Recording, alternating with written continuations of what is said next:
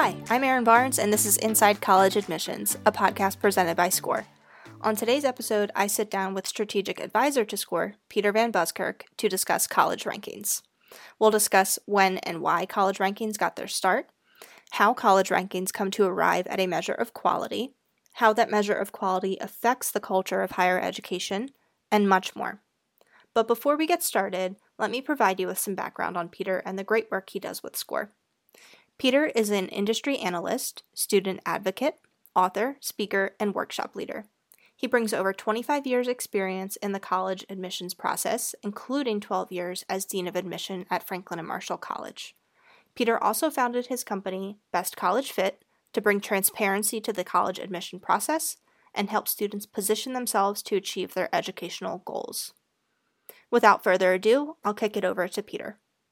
Well, it seems like they've been around forever, but in fact, the first evidence of college rankings began to appear in 1983 when U.S. News and World Report came out with its first guide to selective colleges. And I think it's important to understand the time period because that was a point in time when consumerism had really taken hold of the population, and almost every household had a consumer's guide of some sort in the home in order to assist with purchasing things like refrigerators and washers and dryers and cars. So before we buy, let's check Consumers Report to see which is the quote unquote best. And that, I think, gave some genesis to the U.S. News and World Report concept. Frankly, the magazine, U.S. News and World Report, was a failing magazine at that time. I think that's universally accepted. But there were some pretty smart editors who thought, well, gee, this consumerism thing's important. For things that you buy around the house, why not apply this model to the college-going process? Because at the time, it looked like there was going to be a significant change in the college-going climate such that it would become a buyer's market. And, a perfect opportunity for a rankings guide for colleges. And so the very first guide came out in 1983. Subsequently, U.S. News has published a rankings guide every year since. Other publications, Time, Newsweek, Money Magazine, The Atlantic Monthly, Princeton Review will have come up with similar kinds of rankings. But that's where it got started. So it seems like a lot of situational, circumstantial factors came together to make the perfect storm here. That was the perfect opportunity for a failing magazine to take advantage of that consumerism culture. You're right. And boy, have they run with it. I mean, not only does that particular magazine or organization produce rankings annually, but they have a full slate of advice articles and podcasts and things that they put out. Some of it's good and some of it fills space, but it certainly has become their life raft. Mm-hmm. So we've danced around it a little bit, but let's dive right in. The objective of ranking guides seems to be to arrive at a measure of quality that would legitimize the mythical pecking order, so to speak, of colleges and universities. Mm-hmm. But what factors were at play in creating the ranking formulas? Well, I don't have the whole list of factors in front of me right now, but U.S. News looked at a range of variables in trying to come to some conclusion about quality. Some of them are fairly predictable. Let's look at the ratio of students to professors on a college campus. Let's look at the ratio of students to budget on a campus. Let's look at the graduation rate. Metrics that presumably would lend some credence to a measure of quality. And the piece that came out of that collection of data that had the greatest bearing on people like me in the admission office was, let's take a look at the admission rate. What percent of students are admitted to the school? What percentage of the students who are admitted will actually come? And a whole other list of variables of what is the average SAT of those students? What is the GPA? So things like that all came into play. And it was a great mystery for quite a long time how each one of them had a role in arriving at the ranking for a particular school. And that was a closely guarded secret by U.S. News and World Report for a while, until there was a lot of uproar about that. How can we know that this is really accurate, fair, et cetera? So U.S. News started to produce the actual formula. And interestingly, there are other factors that have crept into it, like reputation. I think we'll talk about that in a little bit, but the question was, how does this institution's reputation become measured? And a part of the data collection process there involved doing a survey of individuals on college and university campuses. Each campus would get a ballot, for example, 3 ballots. One would go to the president, one would go to the academic dean, and one would go to the dean of admission, because who better than those people to provide an assessment of quality across higher education. And on those ballots, we were asked to rate. I was asked to rate on a scale of 5 to 1 all of the schools that were in my institution's classification. That worked well for my school because I knew exactly how I would rate mine, and I knew how I wanted to rate my competitors. But the vast majority of the schools, while recognizable by name, were not schools that I felt particularly comfortable rating because I just didn't know them that well. So interestingly, those are the variables that came into play. And over time, the weighting that was attached to each variable changed on an annual basis. But still, that's the basic set of information that's being addressed. And here we are some 38 years later. Do you feel like all of those factors are still a reasonable measure of quality? I'm hesitating, Erin, because I think that there's some value in the data itself. Mm-hmm.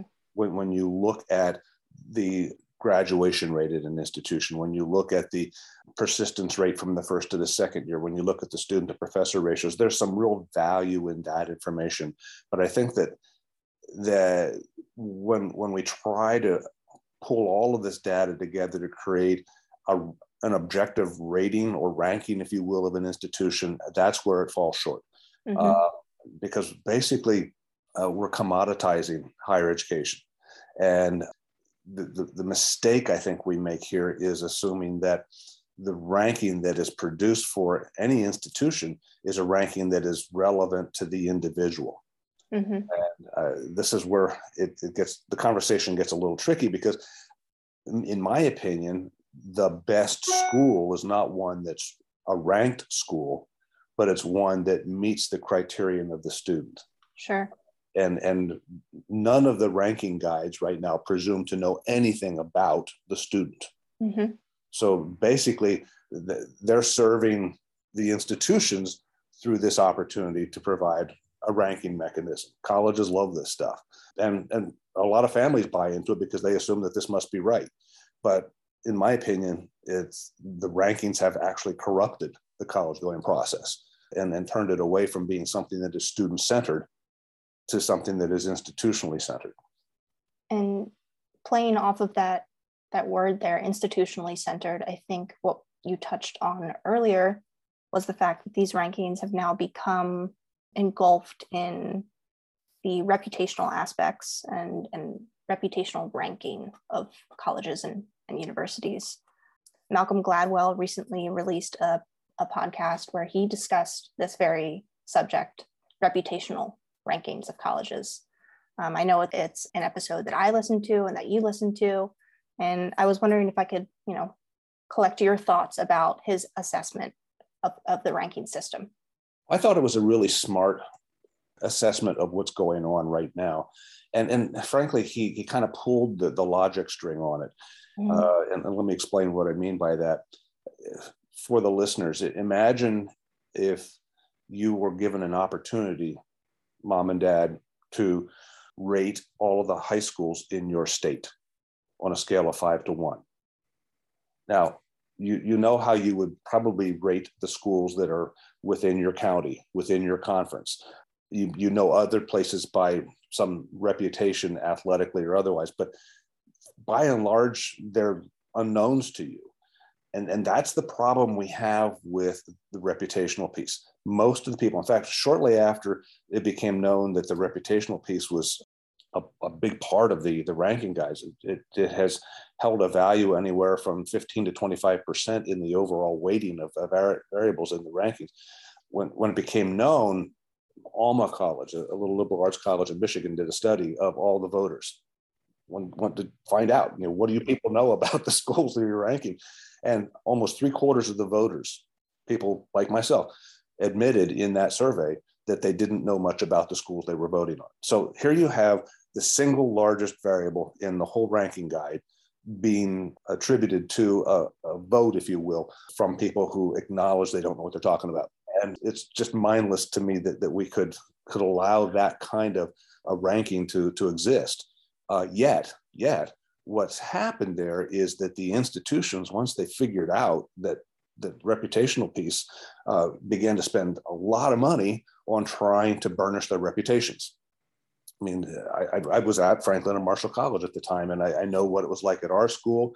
I know what it was like at a lot of other competitor schools. Schools were spending a lot of money to develop literature, programs, presentations, things that would feature the best elements of themselves, so that they could impress their peers and improve the rankings that they would get among their peers. And it's kind of like the emperor, you know. We're dressing the emperor with clothes that may or may not fit that particular place, but it became a huge distraction. And frankly, I think that what Malcolm Gladwell doesn't do is he doesn't go beyond the assessment that rankings, that the reputational piece is problematic. He could perhaps also take a look at how the institution's fixation on rankings has changed the culture of higher education. Mm. Higher education is important. I mean, it's as an academic and educational opportunity for young people, it's important. But now it's become a very, very competitive business, a business where primary practice is competing with each other to look good. How can we as institutions better ourselves relative to our peers? I may have shared with you in another conversation a revelation that came to me early on in my experience with the rankings. We had gotten ranking guides one year, and our staff was together with our senior staff and looking at each of us looking at the ranking guide, and our institution was ranked 27th in the country among national liberal arts colleges. And we're thinking, wow, that's pretty good. But then there's a voice at the end of the table that said, let's hold on a second. Let's take a look at these rankings, numbers 11, 12, 14, 17, 19, and 21 are clearly inferior institutions. Mm. And that was kind of jarring, because how do you know they're inferior? I mean, clearly, yes. You might think that. I mean, this goes back to what Malcolm Gladwell was talking about. Reputationally, from our vantage point, through the lens that we saw the world, they weren't as good as we were, but still our ranking was less than theirs. So the voice then says, so what are you going to do about it? I'm wrong. The voice first said, how could that happen? And then what are you going to do about it? As though it was our fault that this had happened. But that's when the job description of the admission officer in particular changed. We went from being the gatekeepers, the people who recruited and selected students, to people who were managing that part of the business. Yes, we needed to get the class, but it was really important that we continued to look good. And the reputational piece was a big part of it. At a lot of institutions, the senior officers would take time off, take a retreat to figure out how to fill out that rating guide, the rating of colleges. So it kind of turned things upside down and inside out, such that we're no longer, rankings have taken the focus off of what makes sense to kids, mm-hmm. and put it more on, which of these colleges looks best. So I think it's absolutely safe to say that at this point, college rankings seem to benefit institutions more than they benefit the student. I believe so. And I want to maybe do a carve out on that assessment as well. There are some institutions that have protested and said, this isn't right, it's not fair, it's not, philosophically, we can't agree with this. There are some institutions that have tried to avoid involvement altogether. However, U.S. News in those instances has said, well, you're still going to be in our guide. We're going to make up a number for you, literally. And the way they would do that is they would identify peer institutions for that place that doesn't want to play. And they would look at the aggregate numbers for the peer institutions and develop an average from that group and assign that average to the school that doesn't want to play. And like it or not, you're going to be in our guide. So the real winner here is US News, because they're the ones not only surviving, but now making a lot of money off of rankings that as I say, have really kind of corrupted the process. I apologize if I'm kind of going off course with your question too, but I think that what the public doesn't see is how colleges and universities manage the information that they provide to US News and World Report. For example, I mentioned earlier that ratios are considered: student to professor ratio, graduation rate, admit rate. All of that information is theoretically an objective set of data, but it's manipulated by the institutions before it's sent in. For example, let's suppose an institution is concerned about its student to professor ratio, and on paper that ratio looks like it's now 12 to 1, 12 students to every professor, and we're thinking, well, that's not too bad. And then you look at your peer institutions, and your peer institutions are saying 8 to 1, 9 to 1, and you're thinking, well, we've got to improve our student to professor ratio. How do you do that? You're not going to go out and hire more professors. You're not going to reduce the size of your student body. So maybe you take a look at how you've been counting. For example, or should we be counting in our student body all of the students who might be studying abroad because they're not on campus right now, or the students who might be doing a Washington semester, the students who might be on a health leave? They're not on campus. So let's adjust our student body count. Oh, and our faculty, maybe we weren't counting enough people there. We have the professors and the assistants, the associates. Let's make sure we get all the adjuncts. And then there are people on campus who periodically teach a course. I mean, in my school, our president had PhD in French literature, and every once in a while he'd teach a course in French literature. Got to make sure we include him as well. So interestingly, by kind of taking a new look at how we define the data, in this particular instance, a school could reduce its student body for the purposes of this count by 10%, literally. And it could increase the size of its faculty by 10%. And just by snapping the fingers, we have a new student to professor ratio. And this That's kind of absurd. That's absurd. But it's real. It happens every year. It happens every year as colleges and universities try to manage the information they provide. That's how one of the reasons that the rankings change is not because colleges or universities change in any measurable way year to year. It's because their data changes. And I think I've just come to a realization as you were explaining all of that, which is that I take for granted the definition of data, right? I am assuming that the data is well sourced and vetted. And the explanation that you just gave kind of highlights the fact that the data, so to speak, is self-reported and peer-reviewed. So that's not exactly, lock and key, hard and fast data that we are basing the rankings on. Absolutely not. Well, let me give you another example. And this is really close to the college going process. The admission rate, percent of students who apply who will be admitted, is still something that's a factor in this process. Well, admission rate is something that can be managed in a number of different ways. On the surface, you can reduce the number of students admitted out of the overall applicant group by increasing your applicant pool, by decreasing the number of students you admit. And those are things that can happen year to year. This year, for example, a ton of schools, especially very selective schools, saw incredible increases in applications because they went test optional, which meant that they become even more selective. Does that change the institution in any measurable way? No, but it changed their selectivity. We've talked in other segments about the importance of early decision and early action in the admission process.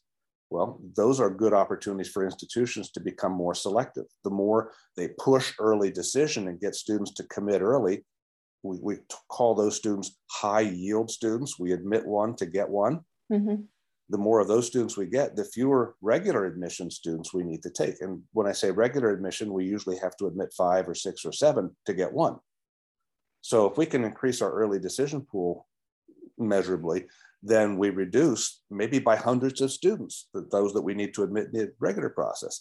As a result, we look like we are more selective, harder to get into, and our ratings go up. So just giving you some examples of how institutions can play with the numbers and play with their processes to make sure that the information they report serves them well. So, Peter, all of this said, in your experience in higher education, how much do these rankings fluctuate from year to year, or are they fairly similar from one year to the next? It's interesting, Erin. I think in a perfect world, if we had a pure data set, mm-hmm. pure and consistent data set, there would be no fluctuation in rankings at all. And the ranking guides would go away. Mm-hmm. And this leads us to the final point I want to make. The primary reason that the rankings change every year is that because U.S. News and World Report has admitted publicly that every year they change the formula. They, under the guise of wanting to perfect the model, they're constantly changing the variables, adding a variable in, taking one out, changing the weight attached. You may recall that I said that the reputational factor has anywhere from a 15 to 25% weight. Mm-hmm. Well, one year it might be weighted at 15%, another year it could be weighted at 22%. You mm-hmm. can see how that will change the outcome. So U.S. News, through its own unique formula process, is able to ensure that there will be a different outcome every year. The reality is schools don't change. It's not like when you look at the sports page on a Monday morning to see what the basketball rankings are.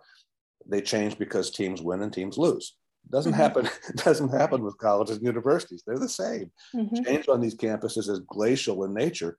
And to presume that we can measure change year to year is really pretty silly. So let's close out on a positive note here. All of this said, this really heavy conversation that we just had about college rankings, what, if anything, can students and families glean from the college rankings? And or how do you recommend that students and families gain that valuable information, like you mentioned at the start of our call, which is student to teacher ratios and graduation ratios, and those pieces of information that might actually make a difference in their college journey? Wow, do we have an hour? I think that to begin with, there's some value in some of the data that is provided. I strongly urge families to completely ignore the actual ranking, because it's when you look at it at its core, it's an editorial opinion. It is not mm-hmm. a scientific fact. It's an editorial opinion. Mm-hmm. It changes every year, not to improve the student's opportunity to predict well for him or herself, but to sell more magazines. It's all about the advertising. So I think that if a family is going to use the ranking guides, use the data, because there is some value in the data, even though it might be manipulated to some degree. There's some value in the data, and quite often there are some interesting articles that help to frame the presentation. So that can be the case. But I would use that more sort of at the end of the process than the beginning of the process. A lot of families will say, well, we have to start looking at colleges. Let's get a ranking guide, and okay, we're going to look at the top 25 schools. Well, the flaw in that statement right off the bat is the word top, because top according to who, for whom? Mm-hmm. It might be top according to those editors, but top for your child? Let's talk about your child first. Yeah. And this is why, again, in other segments, we've talked about the importance of that reflective process that families need to begin with the student to really focus on fit, and then reach out to the institutions. But I think the rankings need to be kept into perspective. We cannot just buy into these without really understanding what they are and how they can affect, in many cases, adversely affect the process. There's some interesting data, some useful data, but the best data that is going to be derived from a college going or college planning process comes from the actual research students do of the institutions that make sense to them. Digging into the websites, talking to students, talking to professors. There's no shortcut. And mm-hmm. frankly, at the end of the day, that's what ranking guides turn out to be, a shortcut to getting from one place to another. And they often take you to the wrong place. Sure. Well, Peter, thank you so much. I think this conversation has been extremely enlightening. As you and I sit here talking, it is August 5th. So within the next month or so, the rankings will be out and about. It's ranking season. There's going to be a copy on every coffee table. Sad as it is to think about it, but let's keep this focused on students. Absolutely. Peter, thank you again so much for your time today. My pleasure. A special thanks to Peter Van Buskirk for joining us in this conversation today. If you want to hear more from Peter, you can find his content in the blog section of our website and on YouTube, where his webinars and presentations are hosted.